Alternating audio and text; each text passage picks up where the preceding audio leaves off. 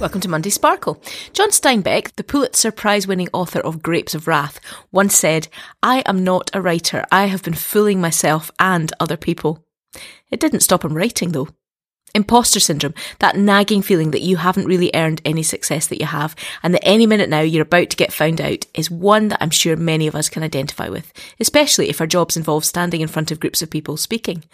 Now that we've all pivoted to become TV presenters, that sense that we're all just making this up as we go along is intensified, and the fear that we're going to fall and fail very publicly is real.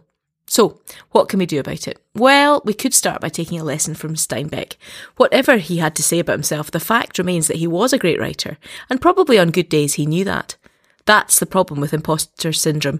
It causes us to vacillate between extreme self-confidence and crippling self-doubt. However you articulate your vocation, whether as a calling or a choice, there are some days that you just have to get on and do it, and trust that years of study and practice and hard work mean that you actually do know what you're talking about and have something to say. Want to be a writer? Write. Called to be a preacher? Preach. A few episodes ago, I talked about the importance of being yourself when you're in front of a camera or a real-life group of people. Hopefully that was helpful and you're beginning to feel more natural in front of the camera and more relaxed about the technical processes. That will free you to speak with greater conviction.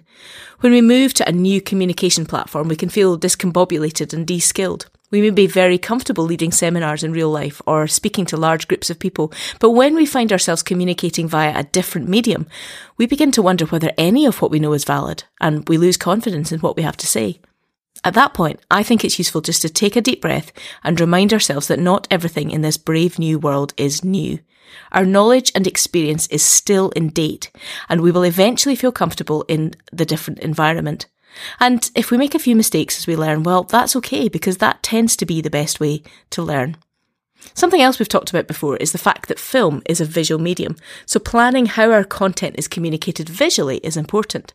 I think what can also help us to communicate well is to remember that the audience or viewers are also experiencing change and disruption, possibly even as they engage with what we're saying. So, where a rapt congregation in a room together would be able to focus fully on what's being said, the chances are that your listener is distracted by a toddler, an Amazon delivery, or a pile of ironing in the corner of the room. People need things to be made simple and clear. You don't have to impress them with your incredible vocabulary, your grasp of theological concepts, or your funny stories. They need to hear what you have to say as easily as possible. One thing that might help with that is to speak out your content in advance of filming, maybe even recording it into your phone. Does it make sense? Is it easy to follow? Do you sound natural, or do you sound as though you're reading something out? Think about your audience. These are strange days. Don't fake it till you make it. Just make it. Make it as best you can and be honest about your frailties. Join me on Wednesday for some tips and tricks on backdrops, green screens and the post-production process. Foolproof Bites is written, edited and produced by Fiona Stewart for Foolproof Creative Arts. Don't forget to like, subscribe, rate and review so other people can join the foolish fun.